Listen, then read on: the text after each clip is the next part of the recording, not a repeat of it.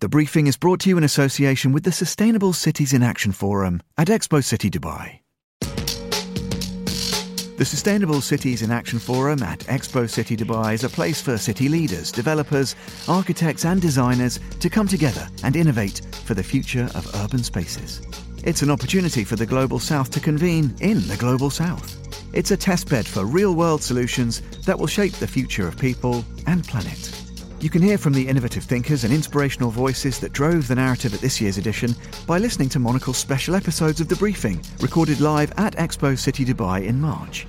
Find and listen to the shows now at monocle.com or wherever you get your podcasts. The Sustainable Cities in Action Forum 2024. Collaborate, innovate, transform.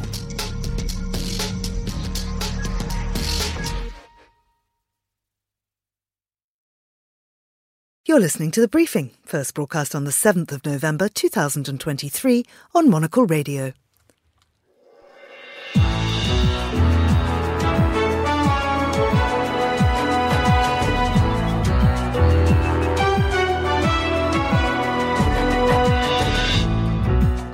Hello and welcome to The Briefing, broadcasting to you live from Studio One here at Midori House in London. I'm Georgina Godwin. Coming up on today's programme, Human Rights Watch has called for an arms embargo on Israel and Palestinian armed groups, whilst international demands for a ceasefire grow ever louder.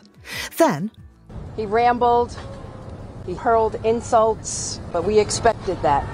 Donald Trump sticks to his usual playbook during a New York court appearance in his civil fraud case. Would anyone else get away with that behaviour? WeWork has filed for bankruptcy. Bad management, or is it a victim of our changing relationship with the office?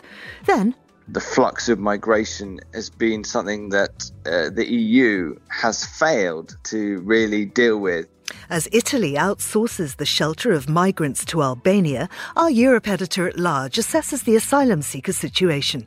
And we'll be in the UAE to experience Dubai Design Week. All that right here on The Briefing with me, Georgina Godwin.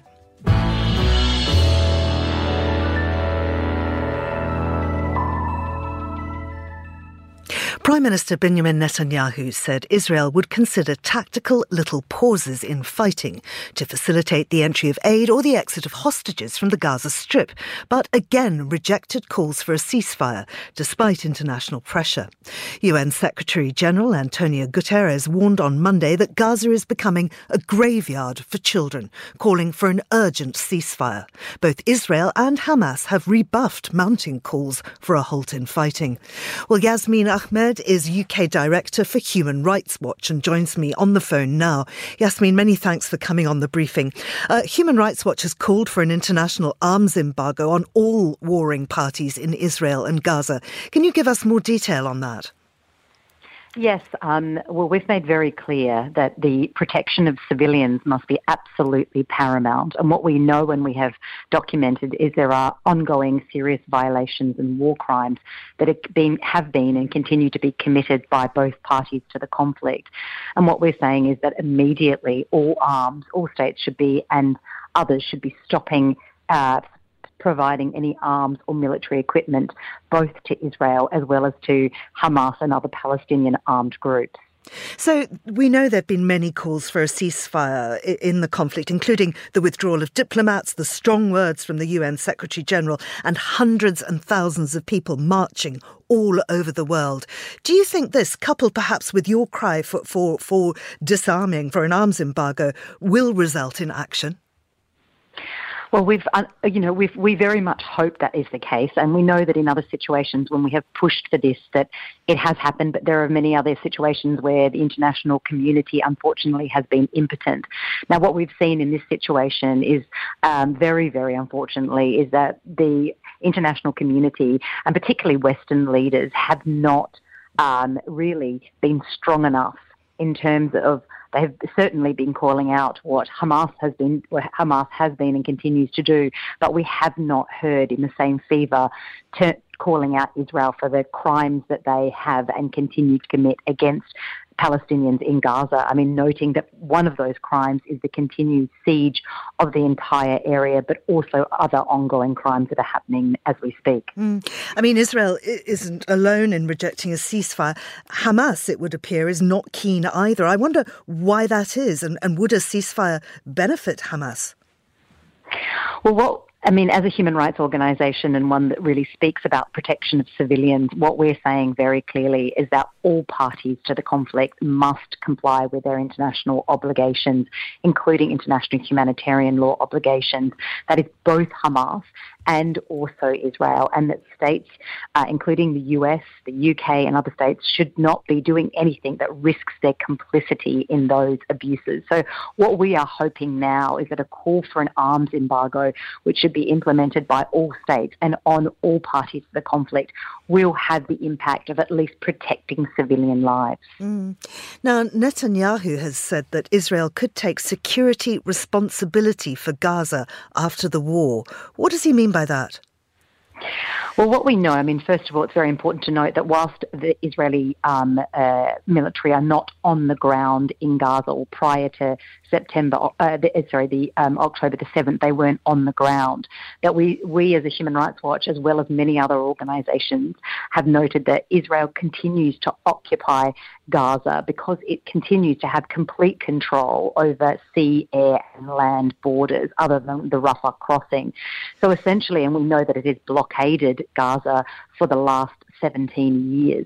So whilst it doesn't have ground troops there, or obviously there are still ground incursions happening, but prior to 7th of October, it still had responsibilities, and it continues to have responsibilities to the people in Gaza by virtue of being an occupying power. And those responsibilities have not only been breached continuously, but in this context, the fact that they are not allowing any humanitarian assistance other than a trickle in is in fact a war crime that they are committing against an occupied people that they have responsibility for.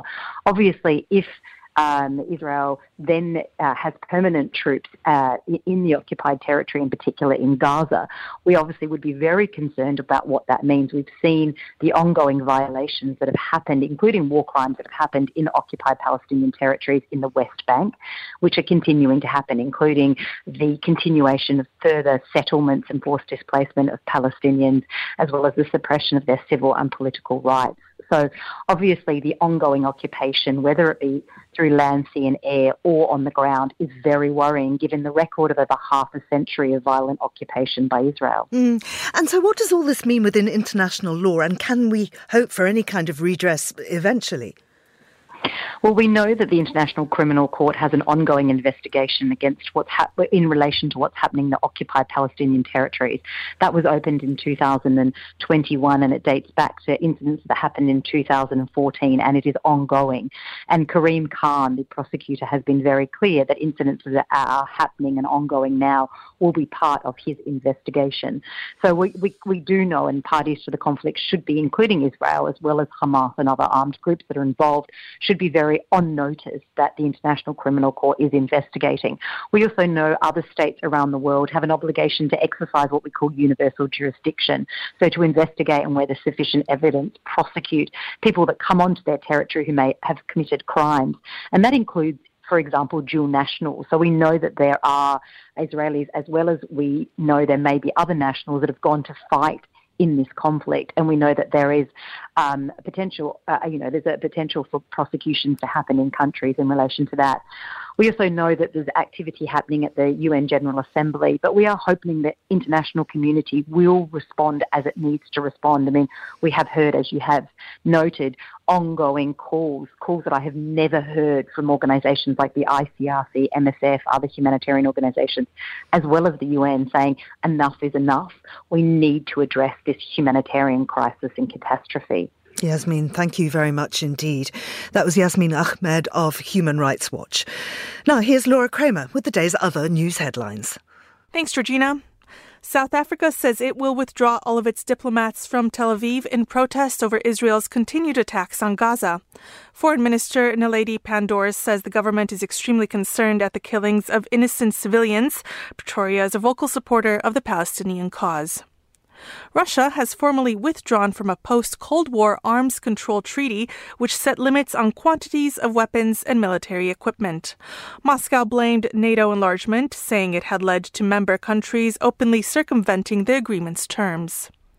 Top diplomats from the G7 group of industrialized nations are in Tokyo and are expected to hold virtual talks with the Ukrainian foreign minister this week. The war between Israel and Hamas and the humanitarian crisis in the Gaza Strip are expected to dominate discussions in the Japanese capital. Those are the day's headlines. Back to you, Georgina. Thank you, Laura. US former President Donald Trump spent almost 4 hours on the witness stand in a civil fraud trial in a Manhattan federal courthouse yesterday. The judge has already ruled that the Trump Organization committed fraud, and this trial is to determine the penalties. Before his testimony, Trump spoke to reporters and attacked the New York prosecutors who brought the case against him, calling them political operatives. It's a very sad situation for our country. We shouldn't have this. This is for third world countries. And it's very unfair. It's very unfair. But in the meantime, the people of the country understand it. They see it. And they don't like it. They don't like it. Because it's political warfare, as you would call it, or political lawfare. Well, listening to that was Washington-based reporter Simon Marks. Simon, welcome to the show. What were Trump's key arguments beyond that rambling? Well, I mean, essentially, Georgina, mostly his key argument was that rambling that you heard there outside the courtroom, but he actually brought it into the courtroom to the great fury of the judge at various points during his time on the witness stand, because the judge argued that Donald Trump was attempting to turn the courtroom itself into the stage for essentially the speeches that he makes at his political rallies. This is all a sham. It's political interference. It's aimed at derailing his efforts to seek 4 more years in the Oval Office. But in terms of the substance that was discussed during that pretty tense 4 hours, Donald Trump at times appeared to acknowledge that he had played a role, at least in weighing in from time to time to some of the valuations of his properties that were submitted as collateral to support applications for loans. Remember, the state of New York's case here is that Donald Trump and his business empire overinflated the value of their assets in order to attract loans at favourable rates. Donald Trump said, I would look at them, speaking about the valuations, I would see them and I would maybe on occasion have some suggestions. Now, that's obviously a phrase that requires interpretation, but the interpretation that the New York Attorney General, Letitia James, who's bringing this case, places on it, is that Donald Trump is essentially confirming that he put his thumb on the scale and fiddled some of the valuations that were offered to banks. But Donald Trump equally defended himself by saying that he's being accused here of a victimless crime. The banks, he said, all got paid back their loans in full. He maintains that the banks not only aren't complaining about the way in which he treated them, but he even suggested that at least some of them may be willing to take the witness stand in his defence. So there were definitely elements of the testimony that cut both ways, some of it in favour of the state that is bringing this civil lawsuit, but some of it also supporting Donald Trump's claim that this is persecution because essentially he's being pursued for a victimless crime. And I mean, as we've noted, he repeatedly clashed with the judge. He has not only talked about this political witch hunt or lawfare, as he calls it, but he's also levelled personal attacks at members of the courtroom. Isn't this contempt of court? And what would be the usual sanction for disrespecting court officials in this way and ignoring a gagging order? Well, there's no question that he could have damaged himself further through some of his antics in the court yesterday, and certainly the judge in the case, who at various points was reportedly eye-rolling, looking at the sky as Donald Trump engaged in these ad hominem attacks against Letitia James, the Attorney General. He called her a political hack. He turned his fire on the chief prosecutor, who was asking questions of Donald Trump, saying that he ought to be ashamed ashamed of himself and also criticised the judge for having prejudged the outcome of this case by earlier having ruled that Donald Trump and his business organisation committed fraud, which is why this is essentially the penalty phase of all of this, as the state of New York seeks $250 million in retribution and also wants to bar Donald Trump, his sons, and other members of his inner circle from ever doing business in the state of New York again. So the stakes here are very high, but they're also high in terms of Donald Trump's conduct. There are gag orders that have already been put in place to try and prevent Donald Trump and his lawyers from attacking the judge and the judge's clerk. And there were moments during yesterday's testimony when Donald Trump's lawyers seemed to be asking for guidance from the judge in the case about precisely how far they could go and how far their defendant could go. And at one point, the judge, in some frustration, said, he can attack me, but I just want him to answer the question, because the judge was getting increasingly frustrated that Donald Trump was seeking to run out the clock by engaging in political statements and essentially using the court as a political rally. There are possibilities that further sanctions can be taken against Donald Trump, but this is not a criminal case. So the rules governing it are different. The judge is allowed to make what is known as a negative inference from, for example, Donald Trump's failure to answer questions, but the precise rules governing the sanctions that he can face are more complex than they would be if this was a straightforward criminal trial, because it's a civil action being brought against him. But do the rules still apply then for ignoring gagging orders? I mean, is there the possibility that he could be jailed for that? Would anybody else be under these circumstances? Well, I think jail is perhaps a bit of a stretch. His own lawyers yesterday argued, as they put it, that as the former president and soon-to-be next chief executive of the United States, Donald Trump should be given some kind of leeway. But certainly there are the possibility of fines being levelled against Donald Trump, of the judge making those negative inferences. And really the judge in the case is particularly focused on constraining Donald Trump from engaging in personal attacks against the court staff, because he's done that previously on social media and in remarks and speeches that he's made. And there is some evidence that the judge's efforts to try and constrain Donald Trump have worked to a degree, to the point that when there was a break in proceedings for lunch on Monday, Donald Trump, emerging from the courtroom, strolled past the cameras gathered outside it and made the sign that he was zipping his lip and that he wasn't going at that moment to engage in any kind of back and forth because the testimony was still underway. And it seems that perhaps in that regard, the lawyers, just for once on his side, had been able to inveigle him to try and control some of his outbursts. Simon, thank you very much indeed. That's Simon Marks there. And this is The Briefing on Monocle Radio.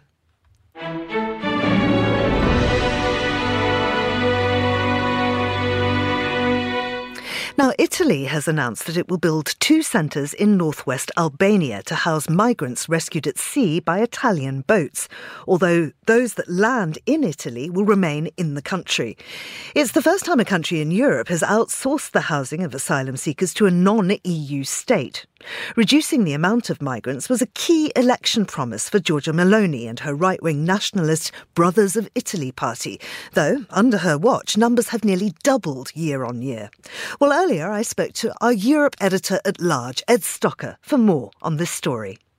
This is an agreement, as you say, between Edi Rama, the Prime Minister of Albania, a socialist Prime Minister, it must be added, and of course the far right's Giorgia Meloni of Italy. It had been rumoured that she was sort of looking for another country to reach this sort of agreement with. It is the first of its kind in terms of an EU nation seeking a non-EU state to make an agreement with. And obviously, it's quite easy to see parallels with the British government and Rishi Sunak's outsources, or at least attempts to outsource its migrant issue to the African nation of Rwanda. Interesting also, Georgina, to see how the EU reacted to this agreement that was reached yesterday. It called on international law and national law to be respected. There are question marks, of course, about how the construction of these centres, which are expected to be operational around spring of 2024, how this may work in practice, because obviously under law there's an agreement that really migrants should seek help in the country in which they end up, of course, which would be Albania. In this sense, there could be as many as 39,000 migrants a year being received in these centres. And this would be migrants that have been picked up by Italian law enforcement rather than those that have been picked up in the Mediterranean, for example, by NGO boats that are operating in those waters, Georgina. What's in it for Albania?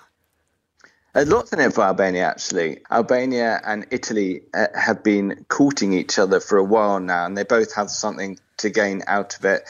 Italy, for example, has been perhaps looking to Albania to at least help with some of its energy issues. So there have been energy discussions. In terms of Albania, it's already a member of NATO, but it's an aspiring EU member state. And so by having close relationships with Italy, it's almost like Italy becomes its sponsor for EU adhesion. So Edi Rama makes no secret of his desire to be part of the EU, and Italy is, in a way, if you like, this bridge. Giorgia Meloni visited the country last year.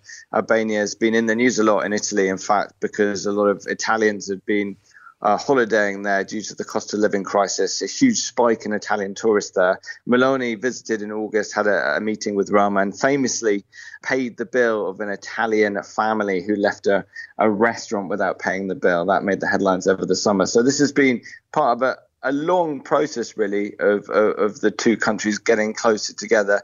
There are some historical and linguistic links. A lot of Albanians speak Italian. It's not so far from Italy.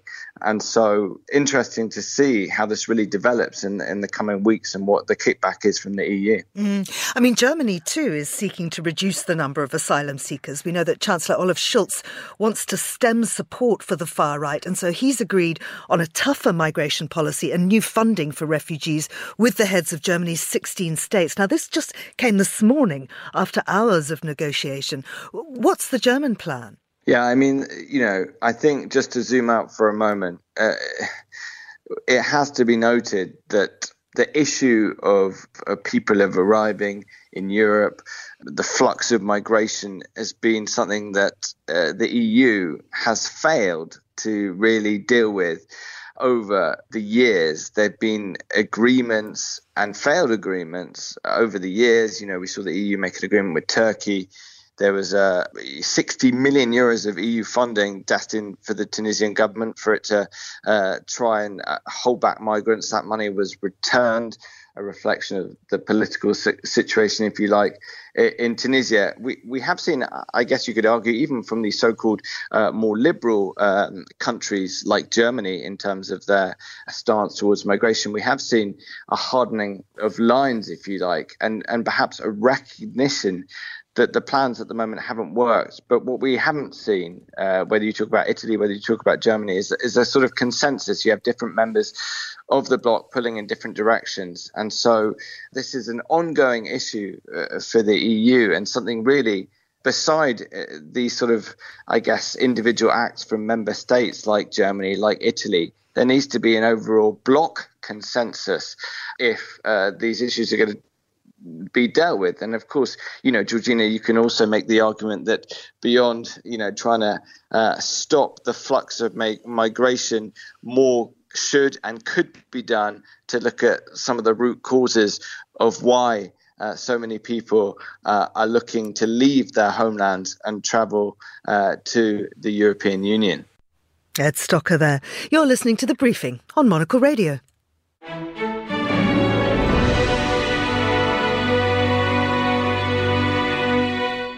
WeWork, the company founded in 2010, once worth $47 billion, has filed for bankruptcy. The company's business involves taking long-term leases on office buildings and selling short-term membership to offices geared towards co-working. Well, Rahaf Hafoush is a digital anthropologist and the best-selling author of books on working culture, including Hustle and Float, Reclaim Your Creativity and Thrive in a World Obsessed with Work. Rahaf, many thanks for joining us. The company's problems go back a while. Can you tell us what went wrong?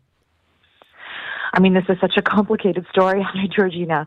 I think there's a couple of things that we need to know. So first of all, in 2019, WeWork wanted to go public. It was at the time one of the largest private tenants in Manhattan. It was one of the most valuable startups. I mean, evaluations were somewhere around like $47 billion. But then as the due diligence process unfolded, all of these governance issues, internal conflicts, personality clashes with the controversial founder Adam Neumann sort of tanked that entire process and ended up having Mr. Neumann step down. So that's a very complicated story that we could talk about for a while. And the other thing that happened was that, the pandemic happened. So all of a sudden people were staying at home. They were not working outside in other locations. And so their fees plummeted. The demand for their services plummeted. And I think the last that I saw, the company is now currently valued at less than $50 million. So do you think it's indicative of our changing work patterns more broadly, or is it specific to this particular company? I mean, I think what's happening with WeWork is reflective of some of the larger struggles that commercial real estate is going through. It's not just, if you remember WeWork, they rented from landlords, right? They had their own property sometimes, but in many cases they rented. And so I think this is indicative of a lot of the struggles that some of the landlords are having, in which case, in post-pandemic world, where still people don't necessarily want to be in the office as much. However, I also think that the reason this has evolved this way for WeWork is that the way that their financial strategy and how they sort of approached running their startup unfolded was very, very risky. And for people that don't know, they had big funders, including SoftBank, that just poured, hundreds of millions and millions of dollars into this company before the company was even really profitable.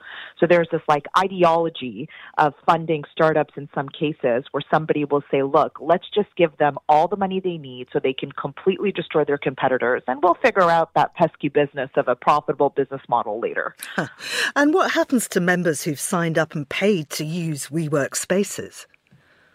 So from what I understand right now, certain services will not be disrupted. I think the situation is still so new. I believe there are certain key locations where business will proceed as usual, and then everybody else is kind of waiting for more specific updates about their individual location. Rahaf Hafoush, many thanks indeed for joining us. This is The Briefing.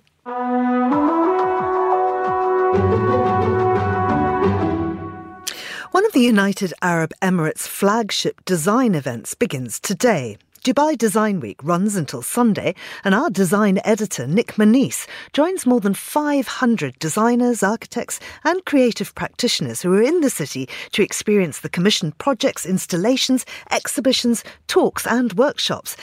Nick, what's the focus of Dubai Design Week? Hi, Georgina. The focus is certainly on, celebrating the region's designers, makers, craftspeople, and architects. So it's really, the regional flagship event for designers and creatives looking to share their work. And it's, as you said, it kind of kicked off this morning, and it was a little bit quiet, I'm going to be honest, on the streets of Dubai Design District when I rocked up at 9 a.m. for the opening. But by midday, it was absolutely flooded with people interacting with a host of different exhibitions and pavilions and displays which have been commissioned for the event. And what have you seen so far? I think just wandering through Dubai Design District, which is sort of where it's headquartered, it's a relatively new, 5-10-year-old neighbourhood that's really focused on providing office space and working spaces for those in the creative industry. So that's where the event is kind of focused, and there's a host of installations, as I mentioned, kind of installed throughout the area. So, I mean, I was just sort of walking in amongst them. There's an amazing pavilion by a young Emirati architect called Abdallah Al-Mullah, which is made of palm tree materials. So everything from a woven roof to actual palm tree trunks used as uprights, and then palm trees converted into floorboards, alongside, I guess, more ephemeral installations. There was a brilliant one called Flowing Threads by Irene Hassan, who's a Palestinian textile designer, and she's essentially installed a series of curtains along the main pedestrianised street in Dubai Design District, which people can sort of wander through and really be transported to another place. So they're, I guess, some of my highlights that I've seen, but really the whole district is kind of buzzing with amazing installations. Yeah. And finally, Nick, we know that, of course, COP28 is coming up, and I wonder if the works there are a sort of foreshadowing of the theme of that. Are we seeing a big environmental push here?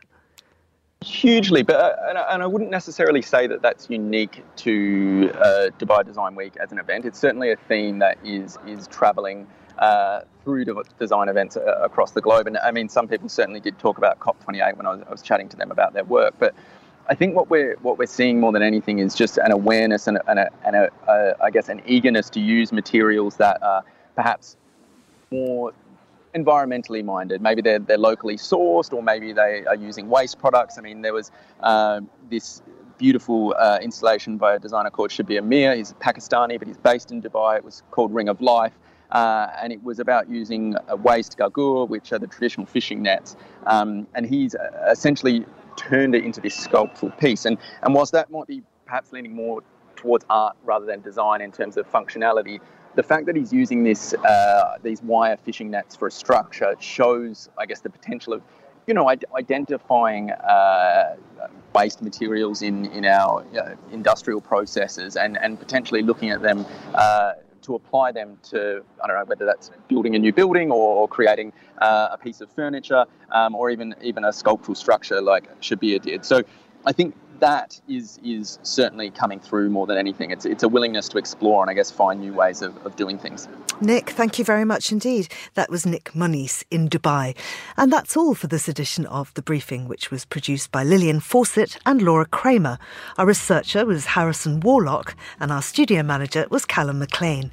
The Briefing will be back tomorrow at the same time. I'm Georgina Godwin. Goodbye and thanks for listening.